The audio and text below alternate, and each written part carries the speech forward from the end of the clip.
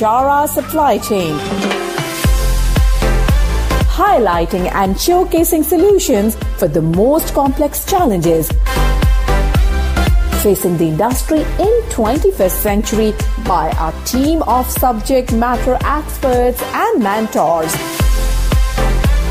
Broadcasting every week, all year round, we will present the most up-to-date series of podcasts and webinars.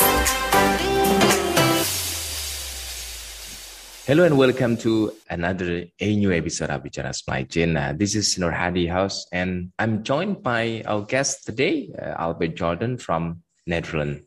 Okay, so in today's episode, I and Albert will be discussing a very interesting topic about sustainability, particularly in last mile delivery, including the challenge and opportunities.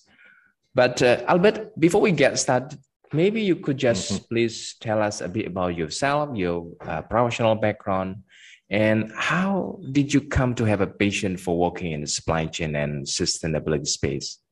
I'm working for over 40 years now, and 30 plus years of them in the parcel distribution industry, and still as we speak.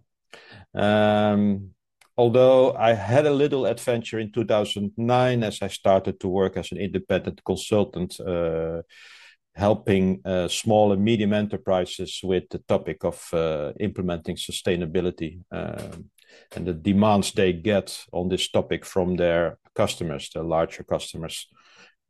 That lasted for 3 years as I rejoined the parcel distribution in 2012 again, probably. Well, that's some karma thingy, I don't know, but she don't seem to get rid of the logistic journey in my career.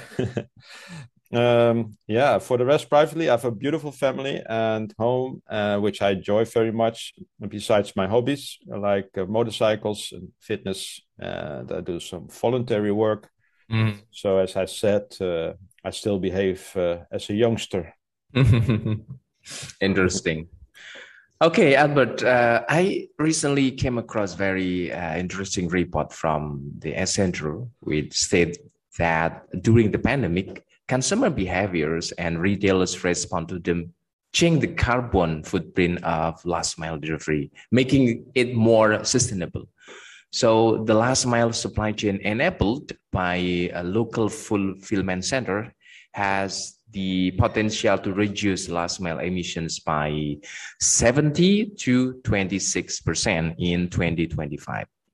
So what's your take on this report, Albert? Yeah, I wasn't familiar, to be honest, with report, but then again, there are many reports, especially in Holland. We are great at it. But all reports at the end have some truth in them. What strikes me most was the phrase faster, cheaper, and greener. This was really emphasized in the report. And of course, I can understand these principles, but in today's reality, they are, to me, contradictory. And my focus is, among others, the triple bottom line approach. So yes, we see more and more contemporary concepts, but these are still mainly driven by free spirits and representatives of the generation who are entering the labor market at this moment and the coming years. And big players who started to drive sustainability around the millennium. I was working for them. I wrote a European program for one of them. They are often seen as front runners, but are they really? And the reason why I'm saying that is that the logistic chain is only as strong as its weakest link.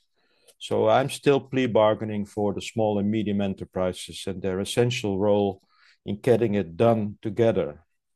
You know, that's why I wrote a book especially for them in 2013. The thing is that there is a substantial unbalance between the old way of doing things and technical evolution. In other words, it looks like we have the brains, but it looks like our behavior is lagging behind. It all became, to me, very instrumental, with focus on the technological opportunities. Let's say the planet pillar of things. What we see is ISO, GHG, GRI, ESG. We love abbreviations, but to me, honestly, I once learned an old management trick. If you can't convince them, confuse them. So if we look at the other pillars, people and prosperity, or profit or prosperity, we are doing a poor job as a community. We have high failure costs because of leaking processes. Yeah. We exploit the drivers of this e-commerce. We exploit the drivers and the subcontractors as an industry. They often have to do between 150, 175 stops per day. Can you imagine? About 175 stops per day. So this results in high stress levels, which they bring home to their families. This putting pressure on their driving style. So we have high repair costs due to high accident rates, which in its way is also part of the planet pillar, because you need to repair, you need to paint, you need all kinds of substances and emissions you don't normally prefer not to have. So, to summarize, nothing is what it looks like, other than focus on monetary profits. So yes, we buy a lot, and yes, we're getting smarter and getting it to the subcontractor, but the cost of doing that is very high. And maybe later on I can give another example about this one-dimensional approach, this vehicle, technological vehicle, but no focus on the human side of things and the prosperity side of things. So if the focus is still on the monetary side of things, to me that's old school and not a fertile path to a more sustainable world. This is not a new thing, I think. That everyone knows the sustainable last mile cannot be created by a single entity, right? It will require all ecosystem players to collaborate in ways they have never done before. So what actionable step would you recommend to a business leader to improve the sustainability? Yeah, exactly. So that's a good following up question on the first one. Yeah. Like I explained, my focus is among others, the triple bottom line approach. Having said that, I see little change when it comes to collaboration and end-to-end thinking. But let's take an example. For example, electric vehicles or solar panels. On the one side, by using them, it benefits certain sustainable development goals, the SDGs, one of the abbreviations I mentioned. But by producing them, on the other certain SDGs are violated because of unworthy cobalt and lithium mining activities in, for example, Congo and Zimbabwe. And this is causing a substantial unbalance. Yeah. So yes, it's a good thing we use an electric vehicle, although we think it's a good thing to use an electric vehicle, to use solar panels on your house. But if we look at the complete chain, there's an unbalance if you are weighing these initiatives and the production based on the SDGs. There's a big unbalance.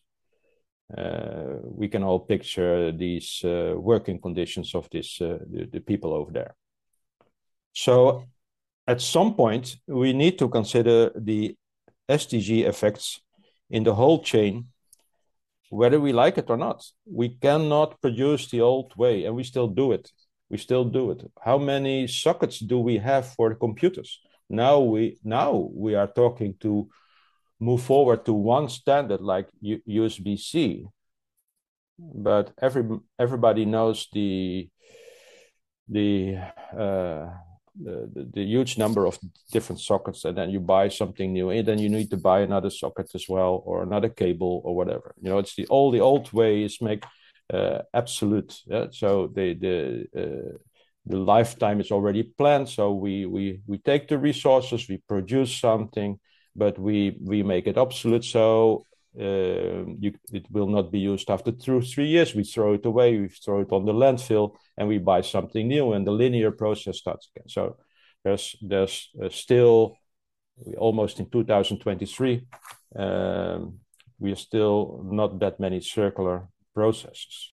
Albert, you have been in this space for many years, so maybe you could share some stories about how a local player, particularly with what you have seen in Netherlands, is more sustainable in the approach, so our listener can learn about that. I mentioned the key role of the small and medium enterprises. Yeah, we everybody in the chain needs to contribute in order to make things, production and services, more sustainable. Yeah. So, for argument's sake, let's focus on the subcontractors, which are small and medium enterprises. All known parcel distribution companies rely to some degree on these subcontractors, even some of them for a full 100%. What I tried to do in 2008, and what is still a common practice, which in itself is food for thought, is to make an offer they can't refuse, to persuade them to switch from for example, diesel to an alternative fuel option. In 2008, this was CNG in Holland, compressed natural gas. Nowadays, it's EV, electric vehicles. But this approach is marginal and has limited success. I have to be honest, even though in 2008, it was quite some news when we implemented 50 CNG vehicles, but we are still at the same level. So this approach is marginal and has limited success if you continue to approach from only the so-called planet approach. So I did the same thing in 2008, but there was nothing there. So we had to start something. So it was CNG, and nowadays it's EFE.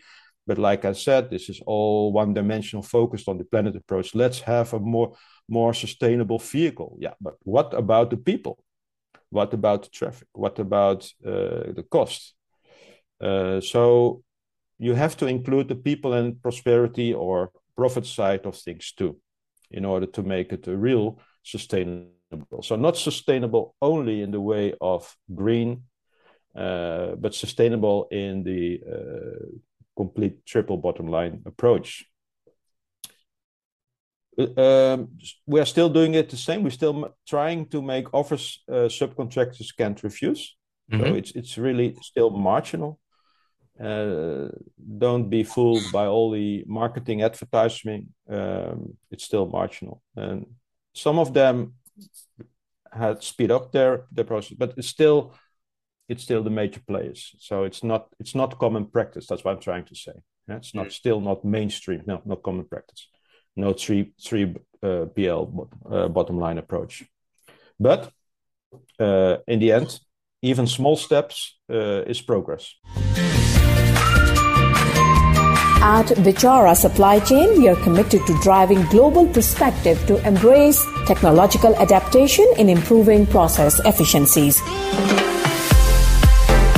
Don't forget to subscribe, like, and share Bichara Supply Chain. And stay tuned for the latest updates. To learn more, visit our website www.bicharasupplychain.com. Thank you for listening to us. We look forward to seeing you at our next episode.